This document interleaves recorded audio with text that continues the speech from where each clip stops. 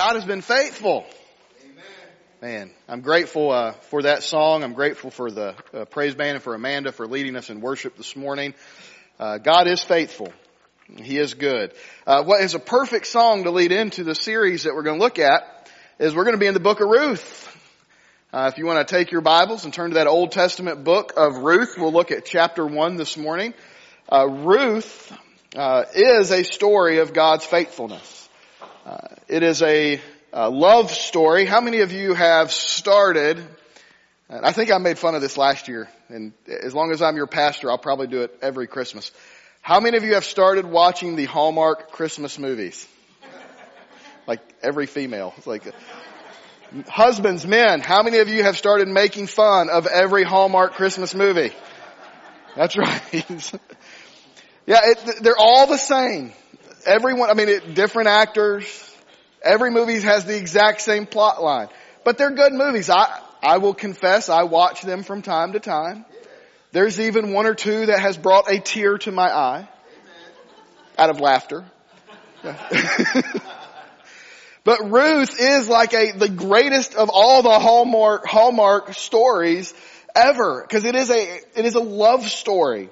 It is a story of redemption and restoration. It's a story that in the midst of heartache and tragedy and opposition and adversity, there is a happy ending.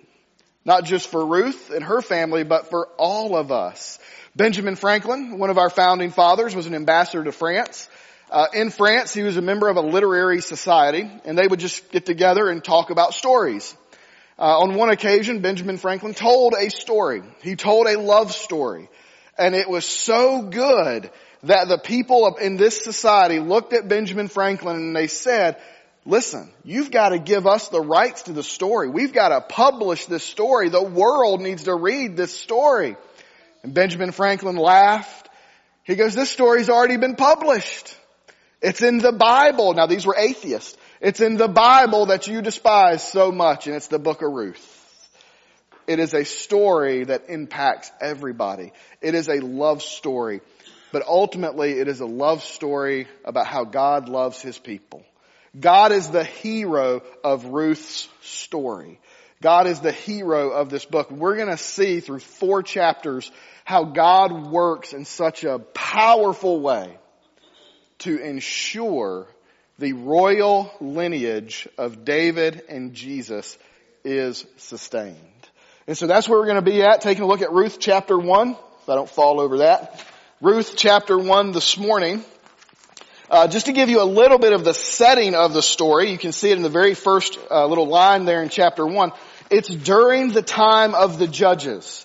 Now, Judges is the book that comes before Ruth, and it is a dark time for the people of Israel. The Judges is not a very happy book of the Bible. It's very dark. It is filled with mayhem and anarchy, and people are just doing whatever they want to do. And there's a pattern throughout the book of Judges that is very clear. The people rebel against God. That's the first thing that happens. God sends judgment on the people most of the time through the oppression of a foreign nation. So they're conquered. A foreign nation comes in, conquers the people of Israel, and oppresses them. The people cry out to God. God raises up a judge or a redeemer or a hero who leads the people to get rid of the oppressive nation and repent and turn back to God. And everything's good for a while until it's like Head and Shoulders. Wash, or rinse, wash, repeat. That's the book of Judges. It's good for a while. They rebel. There's an oppression. There's judgment. There's a judge. That's just the whole thing. These are dark days. And at the very end, if you just kind of look over to the last page, the last sentence, or the last verse in Judges, here's what it says. In those days, there was no king in Israel. Everyone did whatever seemed right to him. Now, on a very physical, materialistic, human standpoint, there is no earthly king. David, Saul, these guys don't exist. And the reason is God desired to be their king. God's hope is that the people wouldn't need an earthly king because He was their ultimate king. And so when this last sentence says there was no king in Israel, it's really talking about the fact these people didn't recognize God as their king. And when it says they did whatever they wanted to, what they're saying is they were ignoring God's ways and God's laws. They thought they knew better. This is the setting of the book of Ruth during this dark days. But what we'll see is in the midst of these dark days, Ruth stands out as a bright shining star. It's just a wonderful story about how God continues to work through the judgments, through the bad decisions, through the mayhem, through the anarchy. God never abandons his people. That is what we are looking at. So here's Ruth, chapter 1. We'll read the first 5 verses, then we'll kind of pick up the story a little bit later. Verses 1 through 5. During the time of the judges, there was a famine in the land. A man left Bethlehem. By the way, Bethlehem, this is so fascinating to me. There's a famine in Bethlehem. And Bethlehem means the house of bread. How awesome is it, by the way, that Jesus, the bread of life, is born in the house of bread. But at this point in time, it's like going to Panera Bread down in Salisbury and ordering the bread and they say, oh, we don't have any bread. There's no bread in the house of bread. There's a famine going on. Now this is God's judgment. The people have turned their backs on God and God is judging them through this famine. So let's continue.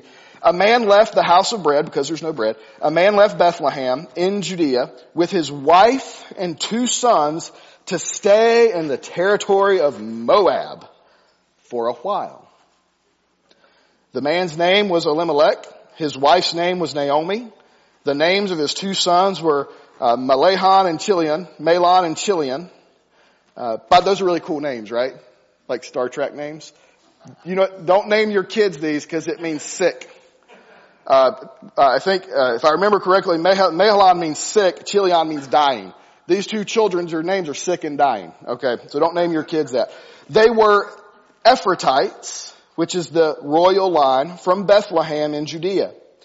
They entered the fields of Moab and settled there. Naomi's husband, Elimelech, died. She was left with her 2 sons. Her 2 sons took Moabite women as their wives. One was named Orpah. The second one was named Ruth. After they lived in Moab about 10 years, both Mahlon and Chilion also died. And the woman were left, the woman was left without her 2 children and without her husband. As we look at these first 5 verses, I want us to examine this morning the bad decision. In fact, this whole story we're looking at today in this introduction is about how decisions impact destiny. Every decision that we make can impact our destiny. Now, we all face little decisions. I mean, some of you have already started talking about where do you want to go eat lunch? Well, I want to go here and you want to go here. And when husbands and wives and families, you struggle over where to go eat lunch. Then you get there and the menus are so big. What do I want this? Do I want this? Have you ever regretted ordering something off the menu? It's like, I wanted the cheeseburger, but I got the chicken sandwich. And you're like, we have these little decisions, but there are big decisions in life. There are huge decisions of where we're going to work, where we're going to go to school. Those decisions impact our destiny. The decisions that we see in Ruth impact the destiny of this family. And the first is this wrong decision by Elimelech. And there's a couple of reasons why he made this wrong decision. First is he's going to Moab. That's a wrong decision because Moab is a bad place. Moab is completely against God's will. Moab is under a curse from God. By the way, Moab in Judges 3 conquer Israel. Moab is one of the nations God uses to oppress and bring judgment on the Israelites in Judges 3. And for 18 years they treat the people, God's people, terribly. And yet Elimelech wakes up one day, he's like, there's no bread here. They got bread in Moab. Let's go. Does that seem like a good decision? To go to a place that has oppressed you and hated you? They're a pagan place. It's an obscene place. They worship all kinds of false gods. It's a bad decision because these are bad people. These are people that God's people shouldn't associate with. Now, I know here's the question that people think of. Aren't we called to take the message of God to these dark places? Yes, absolutely. But when a missionary goes to a dark place, the missionary's goal is to transform that place, not to conform to that place. Elimelech is taking his family out of the promised land, out of God's land, turning his back on God and taking them to conform to idol worshipers. That's why it's a bad decision. Another reason this is a really bad decision is he is seeking the wrong thing. He's seeking the wrong thing. He's seeking physical sustainability. Now, you might be sitting there thinking, well, if it was my family and there was no food, yeah, I'm going to do it. And on a pragmatic level, it sounds good, but on a theological level, it sounds bad because he's not seeking God's ways. Listen, this famine is because of judgment. God uses famine. God uses judgment to get people to repent, to get people to turn back to God. Elimelech turns his back on God. He is seeking his selfish desires instead of God's desires. Jesus puts it this way, seek first the kingdom of God and his righteousness, and all things will be given to you. If Elimelech and the people of Bethlehem would have turned back to God instead of turning away from God, then God would have provided for their needs. God would have ended the famine. But nope, Elimelech says, you know what? I'm going to seek my will and my desires. I'm going to seek the food that I want. So I'm going over there where the grass is greener. By the way, in life, when you think the grass is greener on the other side, it's often not greener on the other side. Another reason it's a bad decision is because he lacked faith in God to provide for his family. He lacked faith in God to provide for his family. You know, faith is knowing that God is going to get you through whatever situation you face, no matter what. Faith is saying, you know what? I don't see what's over this mountain. I don't see what's on the other side of the famine. I don't even know when the famine's going to end, but God does. And I'm going to stay here and I'm going to live my life for the Lord. That is faith. And Elimelech says, I don't have faith in God to pull us through this. But yet those people, they got all the food we need. So it's a bad place. He had wrong motives and he lacked faith in God. And do you know every decision we make in life has a consequence? Do you know that? By the way, we are free to choose anything we want. I mean, you're free to choose. We have that freedom. God gave us free will. Free will exists in this world. We are free in this country. We have the freedom to choose. You know what we're not free to choose? The consequences of our choices. We are not free to choose how our decisions impact ourselves and our others. I am free to eat 6 hamburgers in a day. I am not free to choose what's going to be the result of that. I mean, I know the results of that. Okay? We are free to make these choices, but we are not free. Elimelech's decision may have had good intentions. He wanted to take care of his family. He never would have wanted to hurt his family. But this bad decision had unintended, unwanted consequences, and it affected not just him, but it affected his whole family. It affected everybody. Our decisions can have long-lasting impacts. The first one is this: his family conformed to Moab. That was the consequence of this decision. If you read it, it says, we're just going to go for a while. We're just going to go hang out, get some food. When the food comes back to Bethlehem, we'll go back. It's just, we're not going to, but then it says they stayed. They went for a while and they settled. You know, you hear me say a lot, we want to get in the Word of God so the Word of God gets into us, right? Elimelech took his family into a pagan world. The pagan world got into him. And he stayed. His kids married Moabite women. That's not good. The Bible talks against that because they are not because they're a different ethnic group or a different race, but because they're of a different religion. They're not to be yoked to those godless people. But that they married the women, they built a house, they conformed to that way of life. They felt more at home. Listen to this, don't miss this. They felt more at home in the land of compromise than in the land of promise. They felt more at home in the world than in God's Word and in God's holy land. I want to ask you, do you feel more comfortable in the land of compromise or in the land of promise? Do you feel more at home when you are living the way the world tells you to live or in the way God wants you to live? Where are you most comfortable? Romans 12 tells us we're not to conform to this world, but we're to be transformed by God.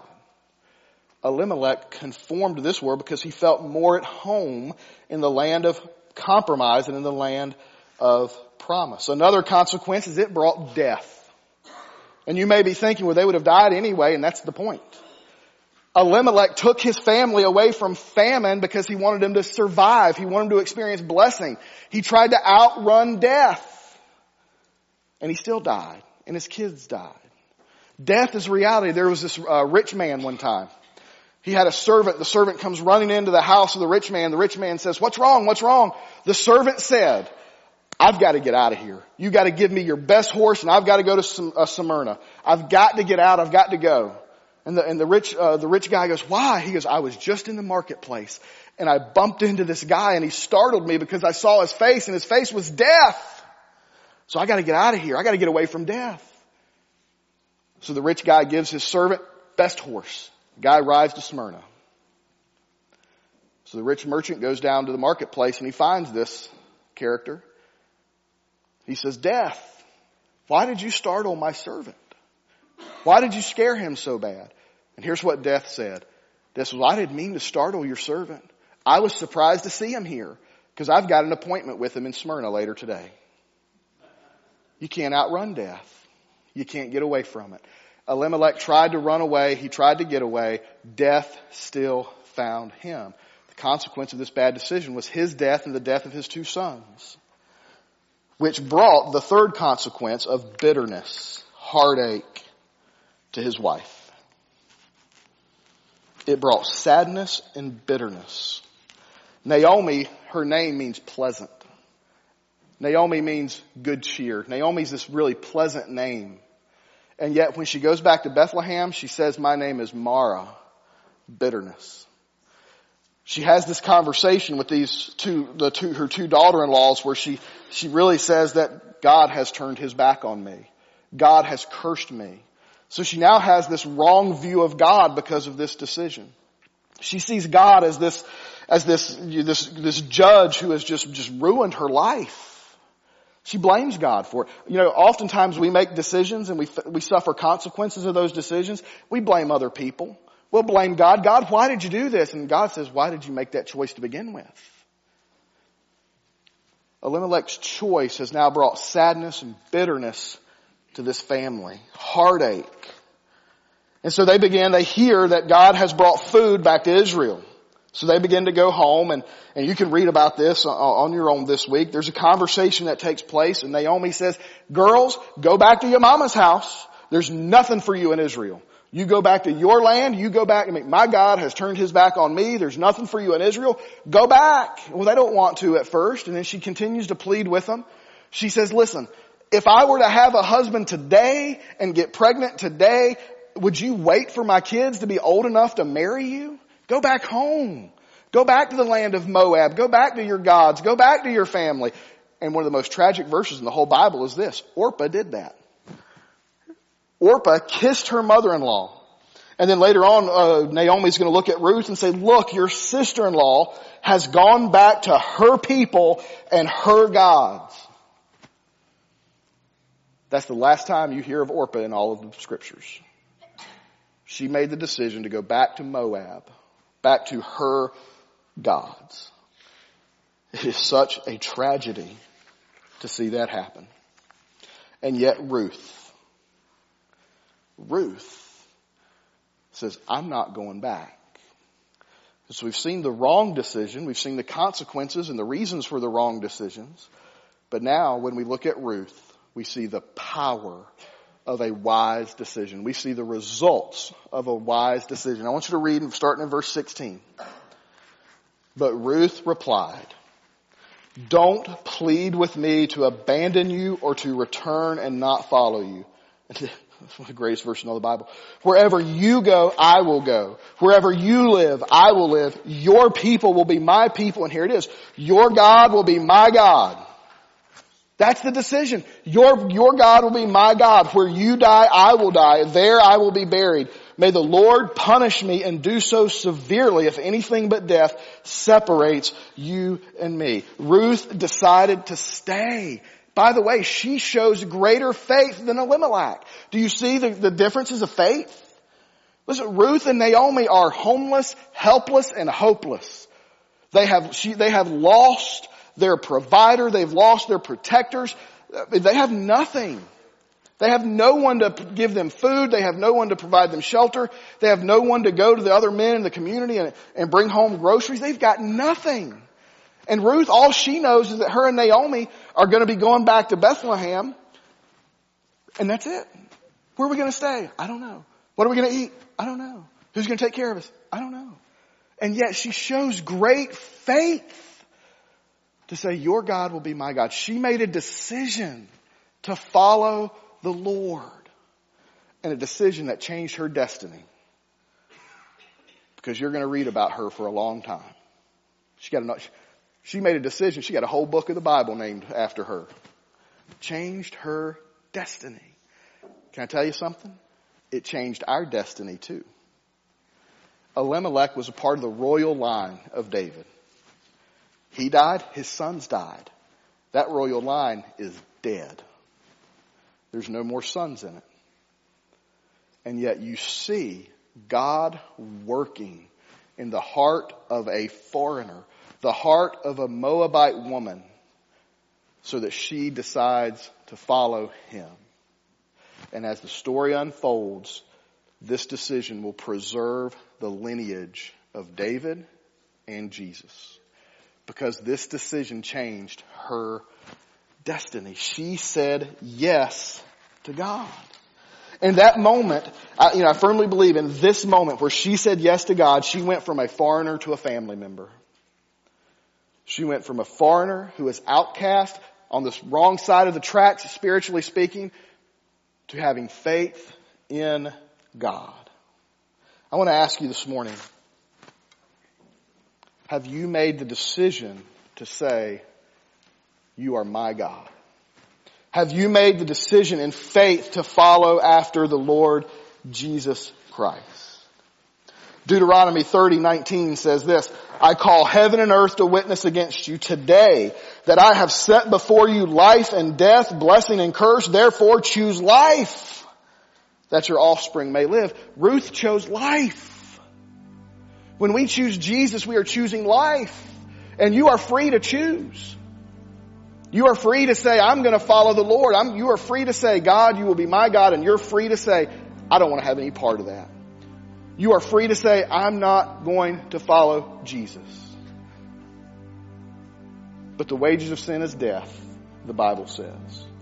The consequence of a decision to say no to Jesus is to spend an eternity separated from God in hell. But the decision to follow Jesus is a life-changing, life-giving, destiny-changing decision. To say, yes, on this day, today, I'm going to choose life. I'm going to choose the Lord. I'm going to follow the example of this Moabite woman. And I'm going to repent of all of my sins. I'm going to repent of everything I've done. And I'm going to choose God. Do you need to make that choice today? But I want to show you this. Now listen. Naomi, who seems to hate God right now, she's not an atheist. She hasn't lost faith. She's just a little upset with God. God's still working. Through the bad decision of Elimelech, God still worked. Through the heartache, sadness, and tragedy, God still worked. It's kind of like last week. If we've wandered away from God, God doesn't turn his back on you. God hasn't wandered away from you. He's working to make a way for you to come home. So if you've been wandering away, making decisions contrary to God's word, if you've been living in the land of compromise, come home to the land of promise. Because God's not done with any of us yet.